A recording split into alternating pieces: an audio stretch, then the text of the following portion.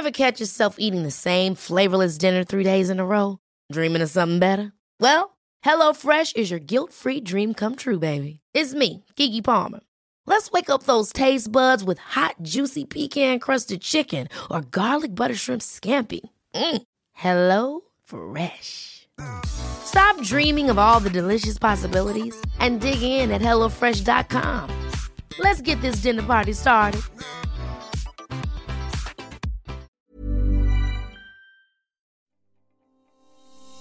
Protein is a food group we all know about and are striving to get more of in our diet, as it does have major benefits for health. But are you struggling to find easy, affordable and quick ways of doing this? When we consider where our protein comes from, often the first thing that jumps into our mind would be beef, chicken, eggs, fish. But there are, however, so many options available for you to choose from, and this includes yogurt, which can be a high source of protein as well.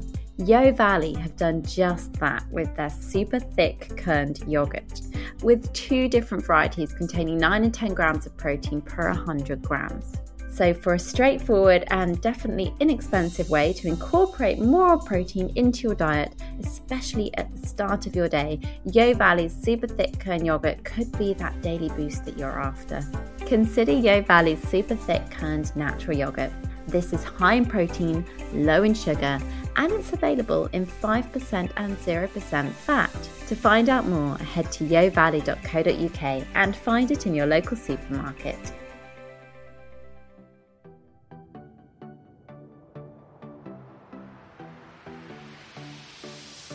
Hello, and thank you so much for tuning in to Food for Thought, a podcast on a mission to equip you all with the evidence-based advice you need to live and breathe a healthy lifestyle.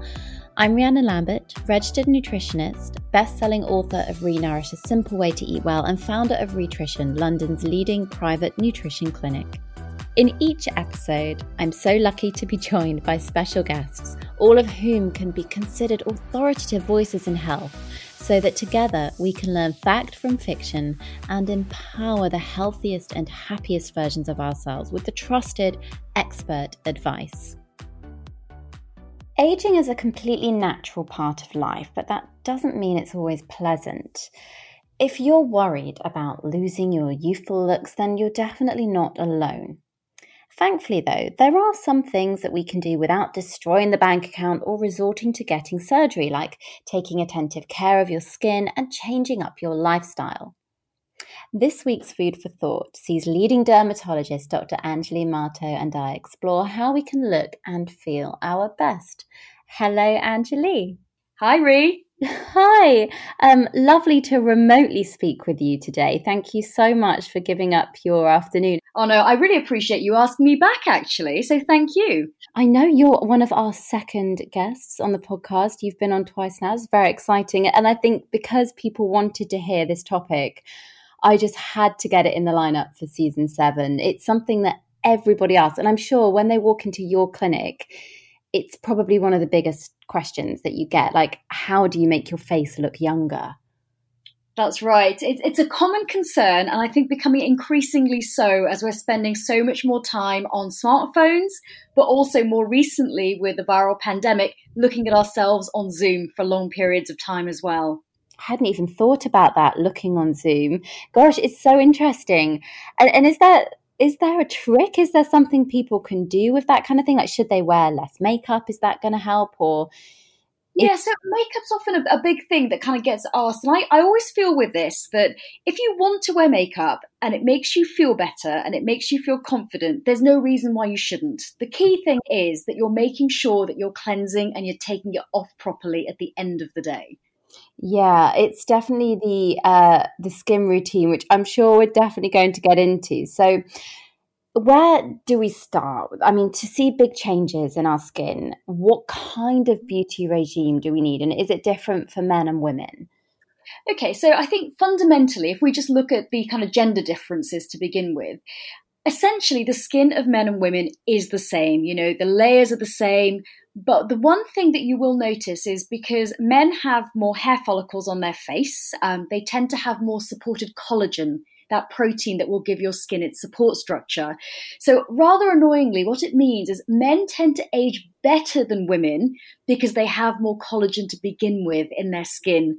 Combined with that, it's also regular shaving, which is exfoliating the skin as well. So whilst the skin types are similar, men will age better. That's so unfair. I mean, no offense, of course, there's probably going to be some men listening to this as well, I hope, but lucky you, obviously. And is there something we can look out for? What are the first obvious signs of aging?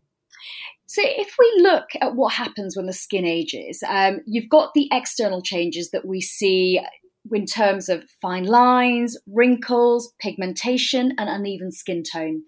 And people can start noticing those changes as early as probably their mid to late 20s if they've got very fair skin. The changes come a little bit later in darker skin types, so skin of colour, and then you'll start noticing that more probably around your early 30s to mid 30s, because darker skin is relatively protected because of melanin, that pigment that gives our skin its colour. That's so interesting. Yeah, a lot of my friends that have gorgeous different shades and tones of coloured skin, I mean, yeah, their skin looks healthier as well. A lot of it, actually, it does come down to the fact that it's just more resilient to the effects of sunlight. So about 80 to 90% of the things that we associate with skin aging, so the lines, the wrinkles, the pigmentation changes, occur directly because of ultraviolet light from the sun. And the more pigment you've got, the more protection you've effectively got against sunlight. So if you look at black skin, the average sort of sun protection factor you've got because of the skin itself is about 13.4, compared to white skin, which is about 3.4. So numerically, I think that demonstrates the difference quite nicely. It is a big percentage, and it definitely does show. So would you say, as well as there being a gender difference then, when it comes to a beauty regime, does that mean that people with darker coloured skin should have a different beauty regime to people with lighter coloured skin? So this is a good question, actually. So what I would say is the routine fundamentally needs to be the same, but what you might notice is that you need to start it at different ages. The second thing that I would say is if you look at facial aging, skin of colour ages in a very different way to fair skin. And what you'll notice with fair skin types is often it'll be around the eyes or the forehead, the upper part of the face, where you will notice the aging process begin. So forehead lines or number 11 lines where you kind of, if you're frowning at the screen, or lines around the eyes. But in darker skin, they're relatively protected from that upper face changing. But what you notice is changes in the mid face. And often black and Asian skin, the skin starts to descend. I hate the word saggy, but you start to notice the lines between the nose and the mouth, the nasolabial folds, much more early on.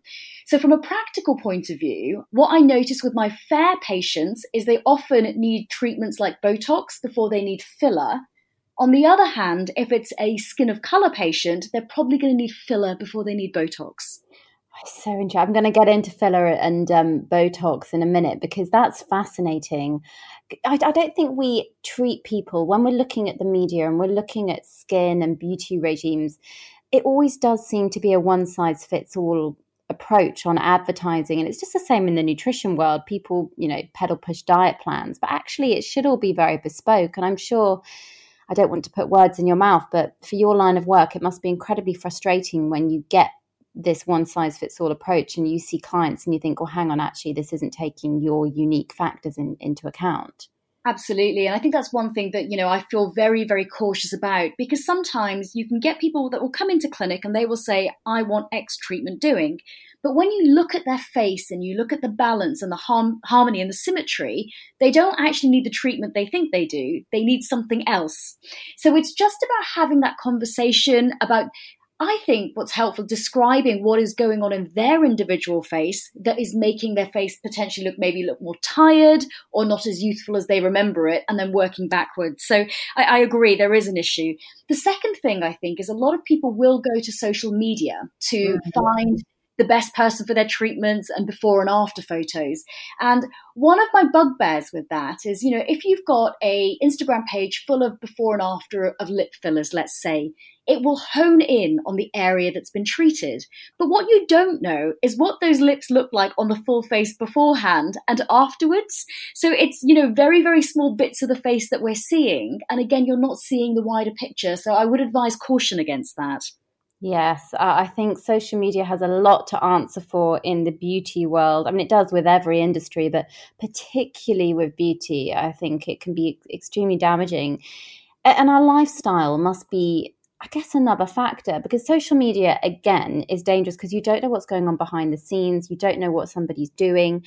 Do exercise regimes and air pollution, do they also have an impact? Oh, absolutely. So if we look firstly at pollution, we both live in London. We live in a city that we know is polluted, but your skin is basically, it's a barrier. It's your first line defense of keeping good things in and bad things out.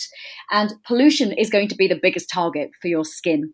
So things like, nitrous oxide, things like sort of tar, all those things that, are released from car exhaust and all the rest of it. Studies do show that when they interact with the skin, they can lead to premature skin aging. So what will happen is a lot of pollution, or air pollution in particular, will create the generation of these harmful molecules known as free radicals. And free radicals can directly damage the DNA, the fats, the lipids in our skin cells, leading to signs of premature skin aging. So again, the fine lines, the deeper, coarser wrinkles, potentially some sagging of the skin, as well as that uneven skin texture or pigmentation. So, using antioxidants, for example, in a skincare routine can be beneficial in basically neutralizing those free radicals that pollution will generate.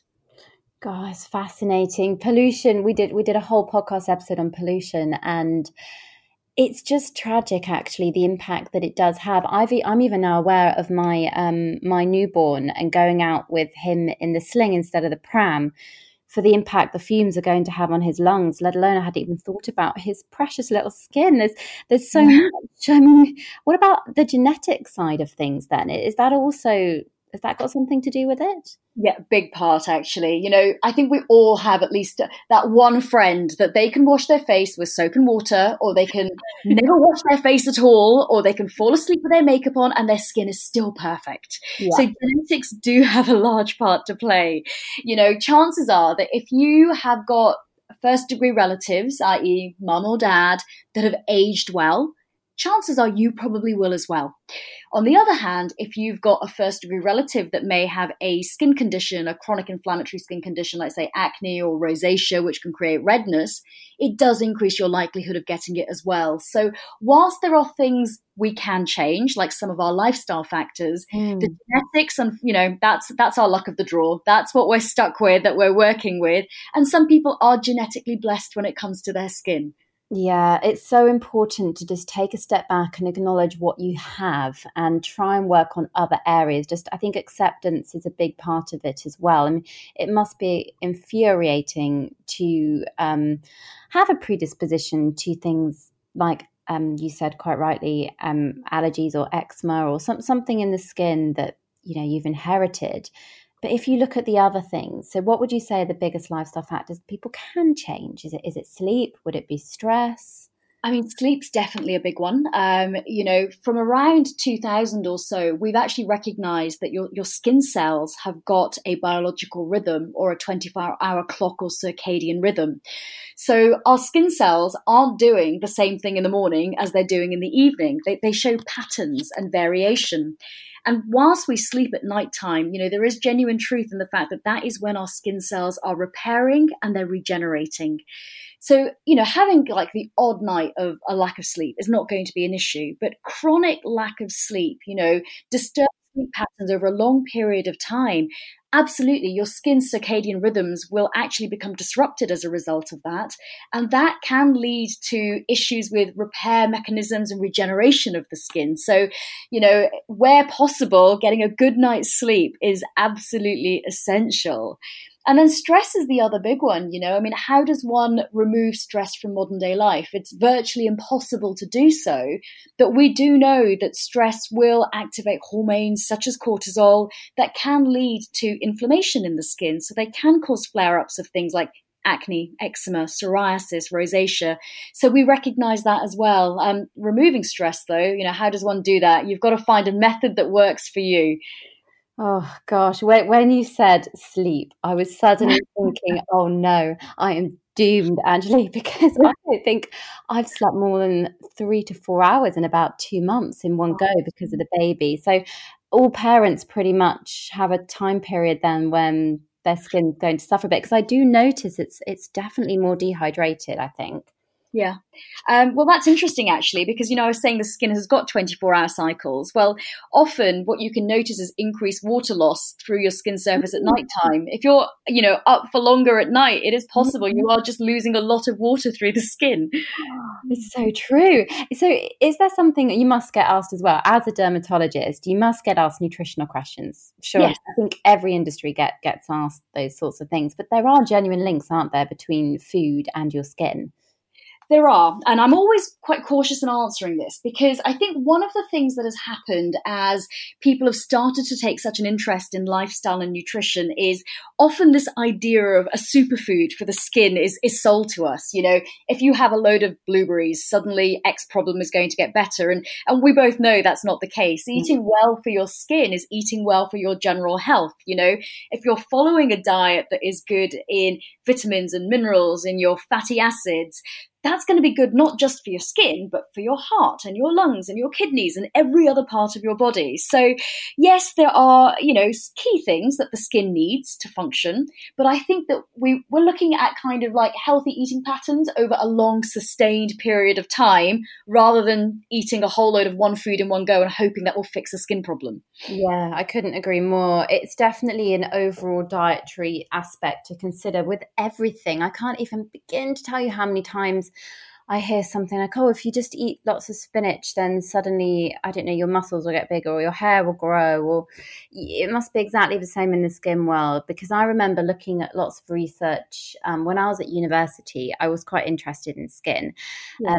I think everyone was, really. It's those sorts of things. When you study to become a nutritionist, you think, what can I do with my diet that's going to fix something that I have? And then you very quickly learn the reality that actually you can't fix anything with one type of food. Yeah. But there was a lot of research with fatty acids, and you've just mentioned those as well. So do you want to delve a little bit into why things like alpha hydroxy acid are mentioned, those sorts of things in the routine? Okay, so if we go back to skincare routine, then I think really the backbone of a good skincare routine needs to be essentially a good sunscreen in the morning, a topical vitamin A at night, and then alpha hydroxy acids, which are really good at chemically exfoliating the skin. So your alpha hydroxy acids in skincare are things like your glycolic acids, your lactic acids, your mandelic acids. And what they do is they remove the upper layer of the skin. So your skin's got a top layer, the epidermis, and then it's got a layer below that, the dermis. But the very top layer, the epidermis, is also got 5 layers within it. And the very top layer of the very top layer is known as the stratum corneum. And it's about 15 to 20 layers of dead skin cells. And what the alpha hydroxy acids will do is they will essentially remove part of that stratum corneum. So what that will do essentially is chemically exfoliate and result in a much brighter complexion, or the glowing complexion that everybody is looking for these days. It's also really good at shifting pigmentation that's sitting in the very top layer of the skin. So that's the bonus of having an alpha hydroxy acid in your skincare routine. But again, surely not everybody needs to be investing in adding that, or do they in their routine? Well, I think if we look at the absolute basics, everyone can benefit from sunscreen and everyone can benefit from a vitamin A or a retinoid at night. Once you've got those two nailed, then I think bringing in something like an alpha hydroxy acid alongside an antioxidant serum, they're kind of like the icing on the cake. You're covering all bases by using essentially those 4 categories of product. Right. Okay. Because there was something quite interesting. When I was pregnant, I remember being told you can't use these products because they contain retinoids in them. Yeah. I didn't ever quite get to the bottom of exactly why. So perhaps you could explain why retinoids are only meant to be used once you reach your 20s, really, and not for pregnant women or perhaps younger people? Yeah, so retinoids are effectively vitamin A compounds. And vitamin A in cream or topical form is really kind of probably one of the most well-studied skincare ingredients we've got. We've got scientific data from the 1970s that shows that retinoids will improve skin cell turnover. They will boost collagen production in the skin. And bear in mind, you will lose 1% per year of your collagen from your mid-20s onwards. And then the third thing they will do is they will also help improve pigmentation as well. The thing with topical retinoids is they can potentially be toxic to a developing embryo or a fetus. Now, whilst most of the studies come from the oral version, because we don't do clinical trials in pregnant women, there are a handful of very small case reports that suggest that using topical vitamin A, there is a theoretical risk of absorption through the skin into the bloodstream. And then whilst you're pregnant, your blood volume is increased, so the absorption risk is higher, that it may cross the placenta and potentially cause harm to a developing baby. So that's the reason why we kind of blanketly say retinoids are not a good idea orally or topically in pregnancy. Or it's just not worth the risk, I think. And you're right, the skin being an organ, things will maybe absorbed. And the blood flow, you're carrying about 50% more fluid when you're pregnant as well. It's such a huge difference, and everything is extremely sensitive. You also hear a lot about vitamin B and E, especially for the skin as well. I mean, would you recommend any products containing those two vitamins? Yeah, so vitamin E is an antioxidant. That's often why you find it in a lot of skincare products. It also works very well alongside vitamin C in skincare, which is another antioxidant. What I generally say with vitamin E, so the purpose of it would be to reduce things like damage from pollution, for example. It can also potentially make your sunscreen work a little bit better because it will also help prevent damage from free radicals from ultraviolet light. But vitamin E is quite oily at room temperature. So it's one of those ingredients that I would say, yes, there is use in using it in an antioxidant serum, but I would only use vitamin E as an antioxidant in people that have got dry, very dry, maybe sensitive, or mature or postmenopausal skin.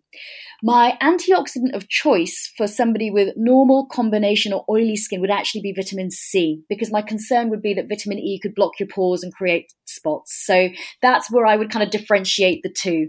But both vitamin C and vitamin E topically can be very, very helpful as antioxidants. It's fascinating, Anjali. And this is why people need to see an expert like yourself rather than just reading in, I don't know, magazines or on social media. Just go get lots of skin products with vitamin E in it. Yeah, that's right. I mean, I don't think vitamin E is for everyone, for sure. And then the common vitamin B that you'll find in skincare is niacinamide. And niacinamide it's another multi-purpose ingredient, and it's very good at kind of reducing the appearance of pore size. It can reduce oil production. It can also function as an antioxidant. And it's quite good also at improving pigmentation. So that's another one that I would say if you wanted to add into your routine, you could. But I still would say your basics are your sunscreen, your vitamin A, if you are able to use it, your alpha hydroxy acid and your antioxidant, and then your things like your niacinamide. I think they come in a little bit later on. Okay, I hope everybody is making notes if you are listening right now, because I know I am going to make sure I've definitely got my skin routine nailed. Now let's move on to moisturizer, because they say use it day and night. Yeah, so not everybody needs a lot of moisturizer morning and evening and everywhere. So a lot of this does come down to your own individual skin type. But if we look at moisturizers in general, moisturizers usually they're made up of three categories of ingredients. So you've got things like occlusives, so things like petrolatum or mineral oil. And the way that they work is you smear the moisturizer on your skin and they form a protective barrier. So they prevent water loss from the skin surface. Then you've got a second group of moisturizing agents called emollients. And what they essentially do is they fill in the cracks between the skin cells to create a smoother appearance of the skin. And then your third group is your humectants, so things like hyaluronic acid. And what they do is they bind water from the deeper layers of the skin, plumping the skin up. Now, most moisturizers will contain a combination of humectants and emollients and occlusives. But depending on your skin type, you might want to choose a moisturizer depending on which one is the predominant one. So if your skin is very, very dry or you're eczema prone, you want to go for something that's very high in occlusives. On the other hand, if you've got very oily skin, you're better off leaving the occlusives alone because they're going to block your pores, and you want to go for something like a humectant, like a hyaluronic acid-based one instead. So a lot of it actually is recognizing that not all moisturizers are created equal. It is about your own individual skin's needs because, for me, I'm naturally oily skinned. I don't moisturize twice a day, but I have plenty of friends at the other extreme where, if they're not moisturizing a few times a day and they're not layering a moisturizing serum and a moisturizer, their skin feels dry or tight. So, I think a lot of that is your own skin. People know what their skin is like in terms of how oily it is or how dry or tight it feels after cleansing. And those are the sorts of things you need to take into account. And is it quite easy to decipher on different products what type of moisturizer? How do people know? The best thing when you're looking at any skincare product is to look at essentially the top 4 or 5 things on the list, because the way that skincare product packaging is put together is it's listed in order of kind of descending concentration. So most skincare products, the first 3 to 5 items are what make up the bulk of that item. So if you're looking for example, if I was oily, I'm oily skinned, I'm looking for a moisturizer, I wouldn't want to see petrolatum as one of the top 3 ingredients. That would not be good for my skin.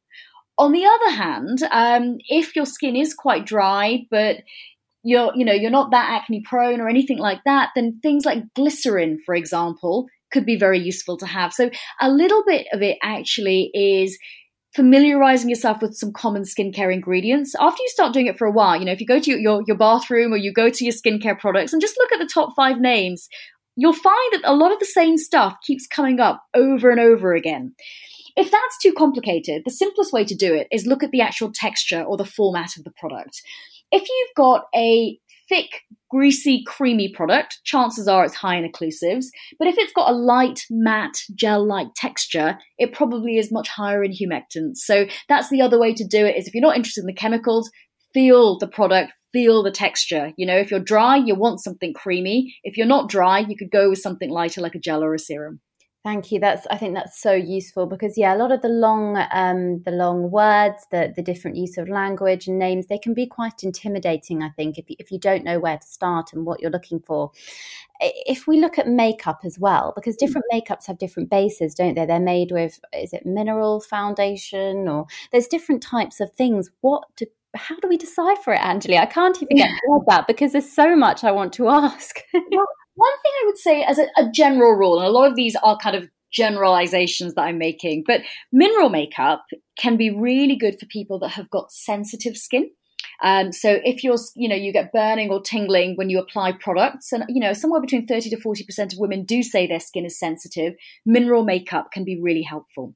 The other place where mineral makeup can be really helpful is if you've got an underlying chronic inflammatory skin condition like rosacea or psoriasis or eczema, because the mineral ones are fairly inert, they're less likely to cause aggravation with your skin or flare up your skin.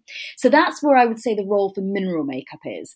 But as a general rule, I feel like makeup these days gets a little bit of a bad kind of like rep of, if you wear makeup, it'll give you spots. I think a lot of that comes from like years and years ago, like most makeup was really heavy oil-based stage makeup. That's not how we use makeup now. Like the technologies have moved on so much since then that the majority of products that you use are unlikely to cause issues with your skin. The key thing again, though, is, look at the textures and the formats. If you're prone to spots, you probably don't want to go for something that's really creamy in nature.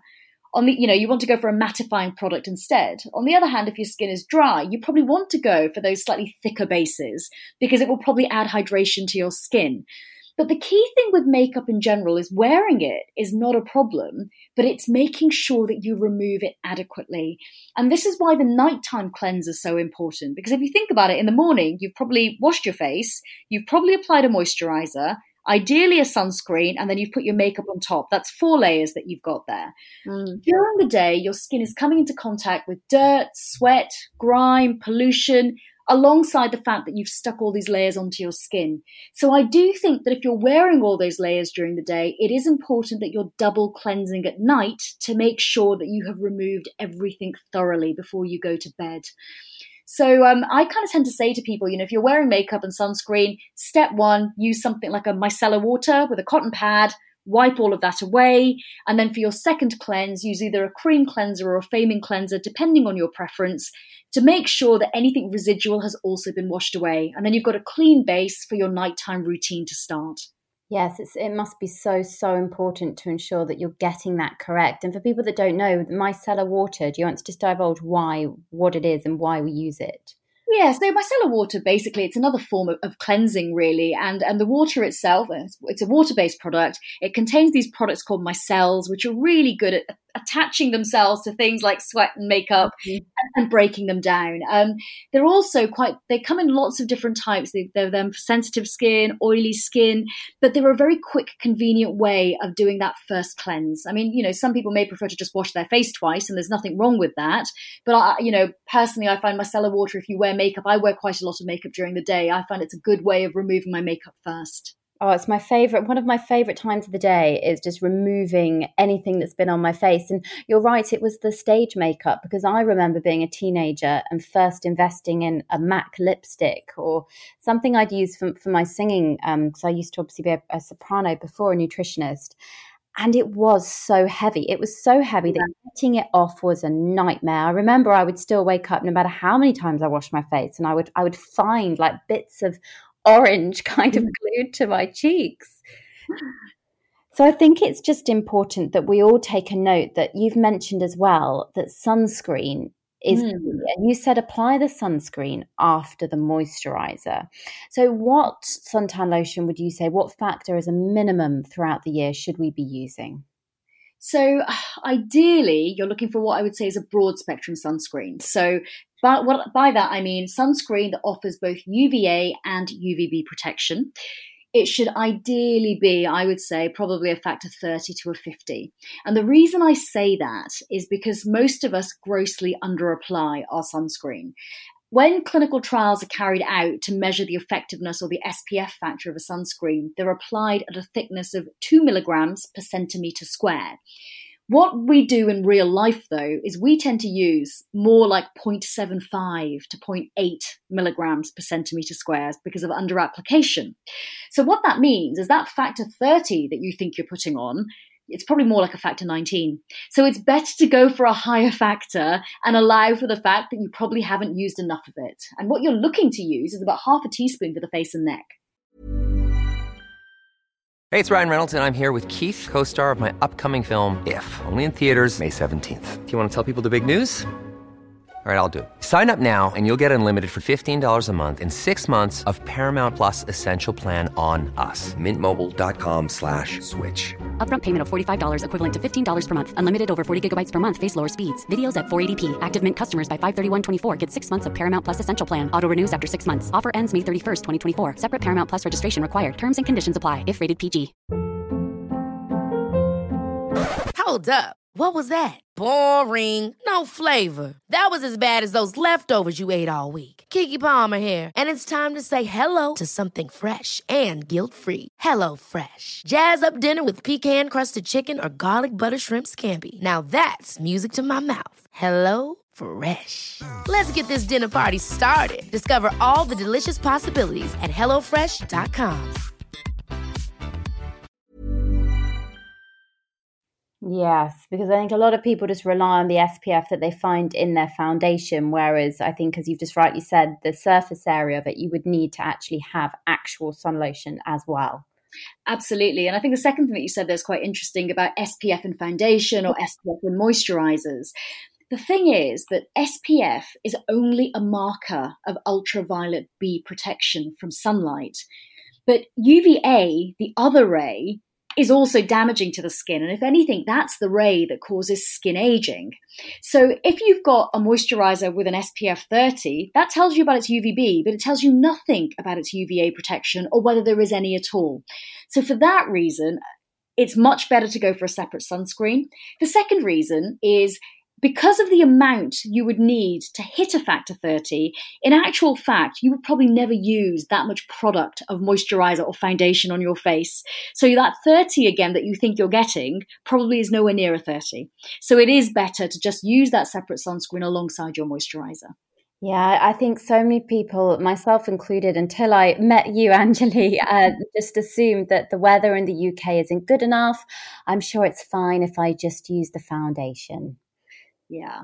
Well, you know now, and hopefully all the listeners do now as well. Well, yeah, exactly. Because even on a cloudy day, you still get rays of sun going through the face. It's so interesting. It could prevent the damaging and the aging. And that's something that I think prevention, perhaps from speaking with you, I'm starting to gather is more useful sometimes than putting something on. That's true, because I think one of the problems is once the signs of aging have developed, if they bother you, you are looking at more expensive treatments then, which not everybody has access to, which not everybody can afford to try and reverse those changes. So it's always better to make sure that you're taking the steps to reduce what you can rather than do nothing and then hit a certain age and suddenly go, oh my goodness, like I feel like I've aged a lot in the past 5 years or 6 years. And then the treatments really are interventional treatments and they can be quite costly.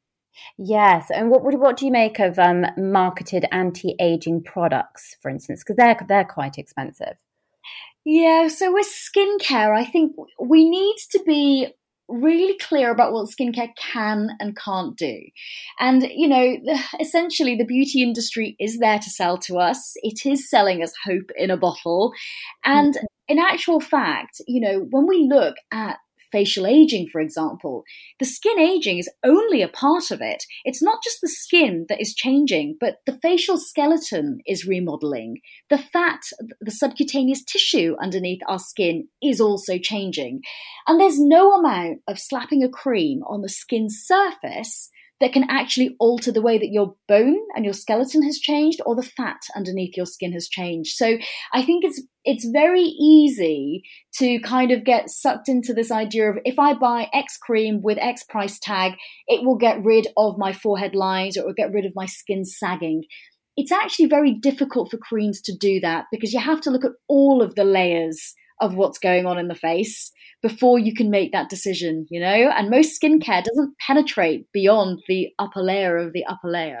No, I remember going, we were giving a lecture together at, I can't remember what event it was, but I remember on your slides when I was watching your presentation, seeing the actual structure of the skeleton, then the layer of muscles on top, and seeing as we age, how they begin to fall. Yeah. And it was quite shocking, actually. And you also went into the difference between surgery, you know, should we be turning to surgery and what are good kind of non-surgical treatments? That's right. Could you go into a few of those that you mentioned? I remember ultratherapy, chemical peel. Oh, yeah. Okay. So we'll start with Ultherapy, actually. Ultherapy is actually one of my favorite treatments, and it's one that I've been having every year for the past 3 or 4 years now. Oh, well, you look amazing. So this is going to be my new one. Well, I'll tell you what it is, but I will tell you the downsides with it as well. Yeah. So Ultherapy is high intensity frequency ultrasound. And the purpose of it is to tighten the skin of the neck and the jawline and the lower face. And it works essentially by using an ultrasound device to look at the different layers of the skin, so you know exactly what layer you're in, and then firing sort of high intensity waves through the skin. It feels quite hot at the time when it's taking place, through the skin surface to essentially create an injury in the deeper layers. And that injury creates a wound healing response in the skin, which promotes collagen and it promotes tightening of that lower part of the face. The treatment itself, I think it's a good treatment provided you select the right person for it. So it's the kind of thing where by the time you're in your kind of late 50s or 60s, if the skin has become quite lax around the jawline, it's probably not going to be much good. But if you're, say, in your late 30s onwards, it's probably a good time to start doing it because there hasn't been that much descent at that stage that you can create a little bit of visible tightening. Now, the treatment itself does actually take about 1.5 hours to 2 hours, and it is painful. I will not make any kind of lies about that. It's an uncomfortable treatment to have. When I have it done, I have local anesthetic cream applied to my lower neck and my lower face. I take 2 paracetamol, I take 2 codeine, and I take 2 Nurofen, and I still feel discomfort. So it's not for the faint-hearted, is what I would say. Oh, it always seems to be the things that are the most effective are a little bit more difficult to go through. That does sound painful, though, because chemical peels, they seem a lot more common than the old therapy. Yeah, so chemical peels will have a different purpose. So Ultherapy is specifically for skin tightening and reducing laxity. Chemical peels, on the other hand, are actually just for improving more like skin tone and skin texture and pigmentation.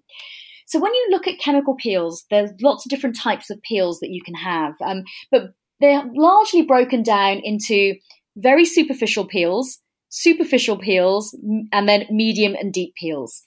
And the very superficial peels will remove the stratum corneum, that very top layer of the top layer. So chemical peels like glycolic acid, lactic acid, mandelic acid, you go in, you have this stuff painted onto your face, it's left on for a couple of minutes, and then it's removed. Your skin will probably be bright red after the treatment, but that redness settles down. But then over the kind of next few days, you get a little bit of mild peeling and shedding as the old skin kind of comes away and the new skin comes through. But the downtime is pretty low with those. And then the superficial peels will remove most of the epidermis, so that top layer.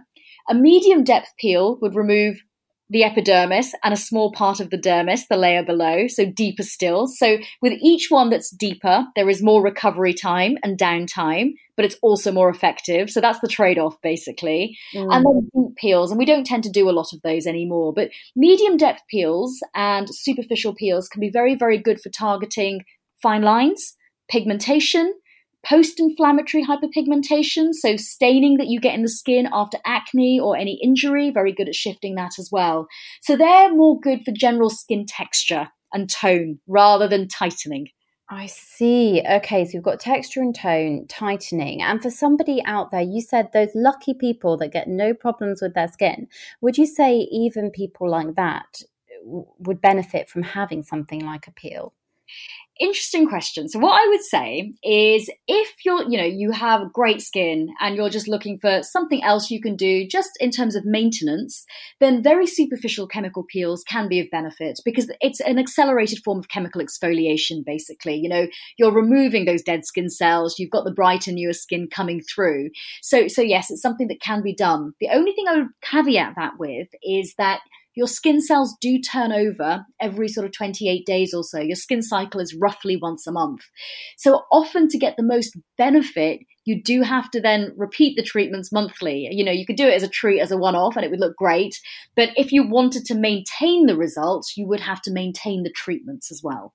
It's like Pandora's box. You open it, you have to you have to keep going before you know it. You try everything. Because I was asked a lot of questions and I didn't know, so I wanted to ask on this podcast about laser treatments and microneedling. Because again, you mentioned social media earlier, and a lot of influencers are now using and filming them going through these treatments. Yeah, it's taken, in some ways, it's demystified the treatments, which is why it's created such an increased appetite and palate for these sorts of things, because people are now like, oh my God, is that what it involves?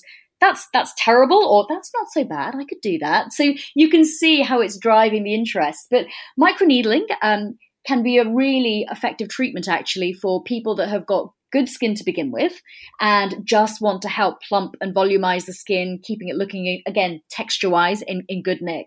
Because the way that microneedling works is essentially it's a device that you use. It's got lots and lots of little needles in it.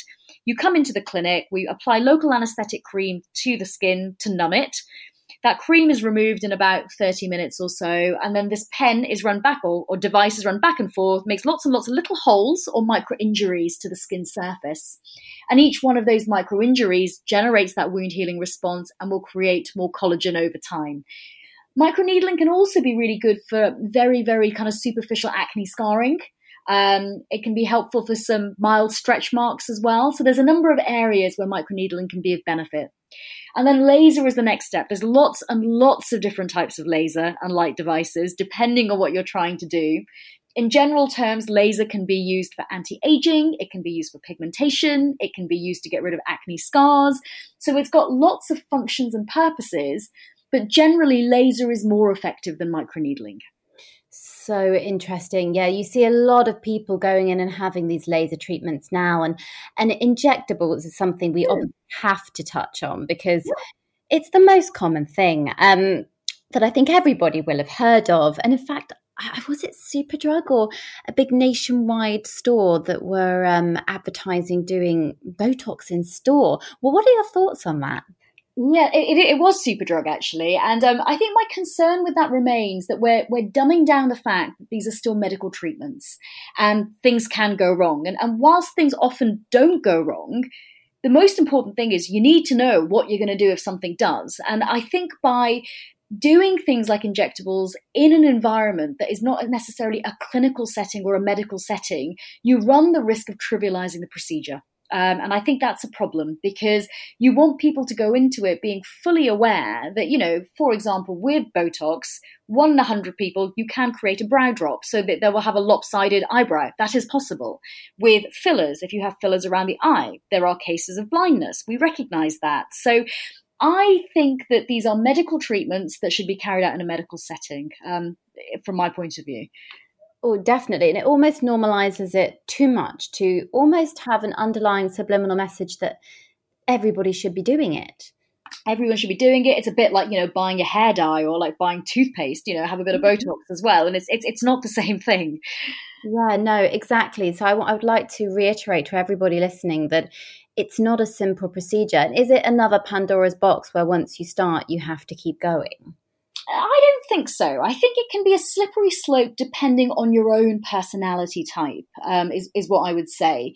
I mean, a lot of people are interested in both Botox and fillers, and they've got two separate purposes. Botox generally you would use for treating kind of muscular lines. So Botox is good for particularly forehead lines. It's good for lines around the eye. It's good for those number 11s.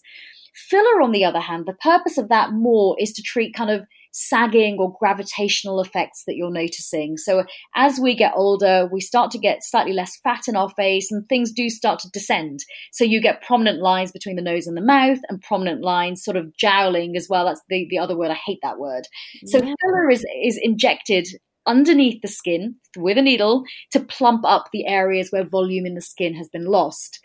And, in terms of the treatments themselves, I think, I have a lot of people that will be like, oh, I've got a really important event. I've got my sister's wedding next year. I really want to make sure that my skin is looking great and I'm doing all of these things. And then they go away, they have the treatments done and you don't see them for a long time because they're quite happy with what they had done and they're okay with it. And then you've got another group of people that they absolutely love the results. And then they're like, oh my God, it's worn off. I don't feel like I look the same because it's worn off. And then they will be the people that will be back fairly frequently to have their treatments done. So with Botox, it wears off on average roughly about every 3 months. So I think it's a mixed bag. I think it depends on your personality. I mean, I'm 40 now. I've been having Botox intermittently since I was about 36, 37. And I'm quite intermittent with it. I might do it like once a year or twice a year. I don't feel the need to do it regularly. But equally, if you don't do it regularly, the effects of it will wear off. Yes, I think that's the most interesting fact about it is getting the balance between how frequently you should be getting it or spacing it out. So it's quite refreshing to actually hear your point of view on that. It's definitely something I would be open to considering. I think it was very scary. There was a time when all of these treatments seemed absolutely terrifying. But now, because of qualified experts like yourself and people that are trained, and we seem to have more research, it does seem to be more accessible. One thing before I move on to questions from our listeners is lip fillers that I wanted to ask you about, because I think I hear about people popping to their local dentist to get them done. Yeah, so, I mean, it's interesting. So lip fillers they're not prescription medications. They are seen as medical devices. So you don't have to be a doctor or a dermatologist or a plastic surgeon to inject lip filler. So dentists inject, nurses will inject. And I think as long as you're a medical professional, it's probably fine, because the bottom line is, if you think about a dentist, they have studied the head and neck anatomy in pretty great detail to be able to inject around the mouth. So I would have no concerns about a dentist doing lip filler. But my bigger concern, and I think generally not just me, but in the aesthetics industry as a whole, the bigger concern is beauticians without any medical degree or medical training that are injecting. because things can go wrong with lip filler as well. And I think it needs to be seen as a medical procedure that is done by a medical professional.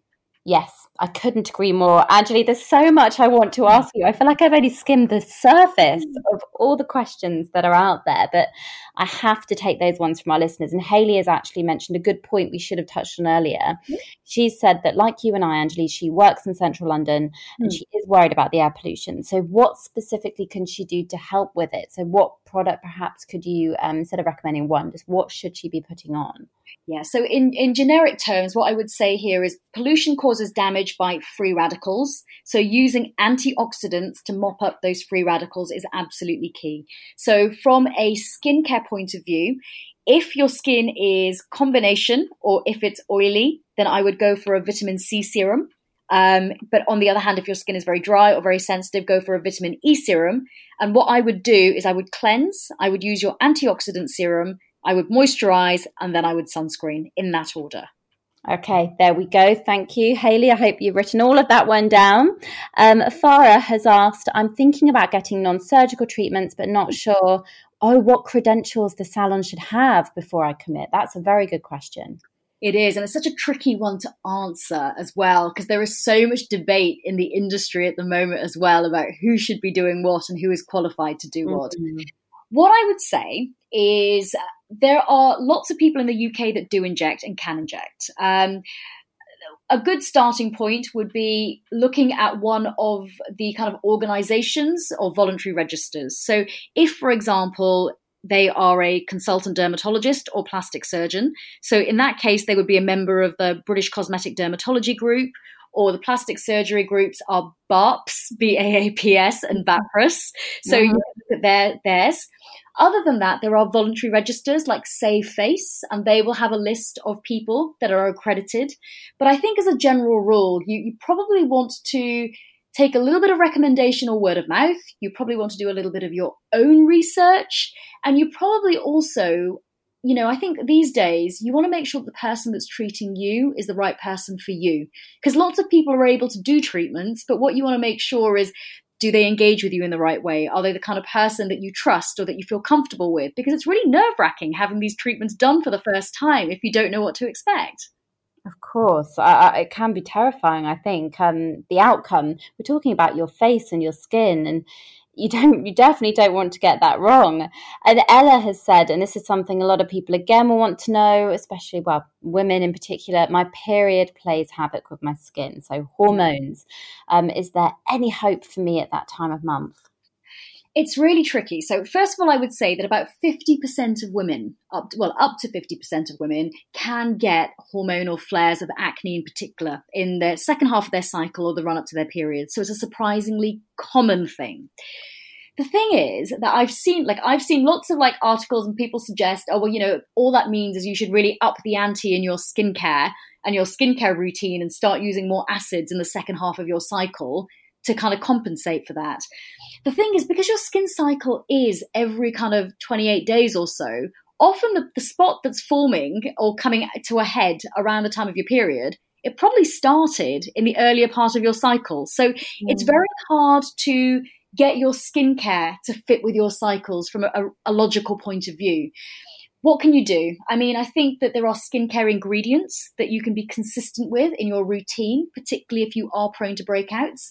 And those skincare ingredients would include things like benzoyl peroxide, salicylic acid, tea tree oil, niacinamide. All of those can be quite helpful. So if you haven't incorporated those ingredients into your routine, you should probably look for cleansers or toners or moisturizers that contain them. Yeah, no, very, very good advice. Thank you, Anjali. So that does move us on to the fact or fiction round. Are you ready? Ready. Okay, so if you can answer fact or fiction to the following. Okay, expensive products are better than cheaper. And that is it. Absolute fiction. Brilliant. Sleeping in your makeup is totally fine. Okay, I just think doing it once or twice is totally fine. Doing it all the time is very bad. So I'm going to go with fiction, only because I don't think most people would never take their makeup off over long periods of time. Okay, well answered. Hot showers are good for your skin. I would say probably fiction. The hotter the shower, the more likely it is to create irritation to your skin, but also promote water loss as well and dry your skin out. So lukewarm to warm. There you go. Makeup with SPF is the same as suntan lotion. So that's fiction. Easy. Yep. We covered that one. Chocolate is linked with acne. Oh, God, the nuances on this one. No. I'm going to go with fiction, and I'm going to caveat it with there is some emerging data in some groups of people or people that are susceptible that potentially sugar and dairy may aggravate your skin, but that is not the case for everybody. So cutting out chocolate is not going to be the solution to treating acne. Who can cut out chocolate as well? Tough one. Having a base tan is like an SPF. No, so that is fiction. By the time your skin has tanned, that tan is a sign of DNA damage to your keratinocytes or your skin cells. So base tan is bad. Okay. Facial expressions can reduce wrinkles. That's fiction. The more expressive you are, the chances are the more likely you're going to start getting lines. I know, I'm pretty doomed. I'm way too expressive on my face. Skin color doesn't impact the skincare products you should buy. That's fiction. There can be a difference, but that's a very tricky one to do again with that nuance. I'm going to say, I'm going to say it's fiction because I think that you do need to be careful with certain issues in darker skins versus lighter skins. However, most skincare products you buy over the counter that you would just purchase, they have been tested to high regulatory standards, so they should be fine. It's only if you're not using them the way that you're supposed to, or if you're using prescription agents, you need to be a bit more careful. Brilliant. Daily exfoliation keeps your skin young. Fiction. Exfoliation is good for your skin, but you don't need to be doing it every day. It does depend on your skin type. Oily skins can probably get away with it every day, but dry, sensitive skins, you don't need to be exfoliating every day. And having no skincare regime will accelerate aging. For your average person, that is fact, yes. Because we do know that 80 to 90% of skin aging is because of the sun. And if you're not protecting yourself from the sun, your skin will age prematurely. Anjali, that was one of the most informative and fast fact or fiction rounds we have done. Amazing. Thank you so much. That does unfortunately wrap up the episode, but we will finish with our food for thoughts today. And I think I'd just like to start by just saying that it's so clear from talking to you again in more depth this time that there is no miracle product that can transform your skin. And it's just too easy to be lured in by social media and these amazing claims and before and afters. But it really maybe does come down to a simple routine. And one thing that really stuck with me from what you said today is that those people out there that have the perfect skin or different colored skin, that we have to embrace that we're all unique. But we can, we can eat well and we can try and reduce stress and we can do our best in our life really to make a little bit of an impact, but it's being realistic. If you could leave our listeners with a take-home message, Anjali, what would that be? I would say probably consistency over a long period of time with a skincare routine. Don't chop and change. The temptation is using something for a week, throwing it out and saying it didn't work. You do need to be consistent with your skincare patterns and routines and at least try something for about 6 to 12 weeks before you sack it off. Yeah, definitely. And I would also say to everybody listening, Anjali has an incredible book called The Skincare Bible, which is literally a Bible. And I would highly recommend having a look at that if you want to learn more about what to do for your skin, because a lot of what Anjali said today is broken down in the book. And if people want to find out more, where can they go? Okay, so I'm on Instagram at Anjali Marto and I'm practicing at 55 Harley Street. There we go. And I have been to see her there. I had a mole check actually, which was fascinating. It's something I'd always wanted to do. And I saw a friend visit you, Alice. And I think that's also something I should have mentioned on today's episode. But if anybody needs any more information, check that out. Anjali, thank you so much for coming on Food for Thought. Oh, thank you for having me. If you enjoyed this episode, you're going to absolutely love what's coming next week. So make sure you click subscribe to be the first to hear it. And please do, if you have the time, leave a 5-star review. It does help this podcast get out there. We want to be able to reach more people, help more people, and maybe even perhaps reach higher highs in the charts. For more information about my Rhitrition Clinic, books, healthy recipes, events, retreats, and so much more, please visit rhitrition.com. And you can always follow me at Rhitrition on Instagram, Twitter, Facebook, and YouTube.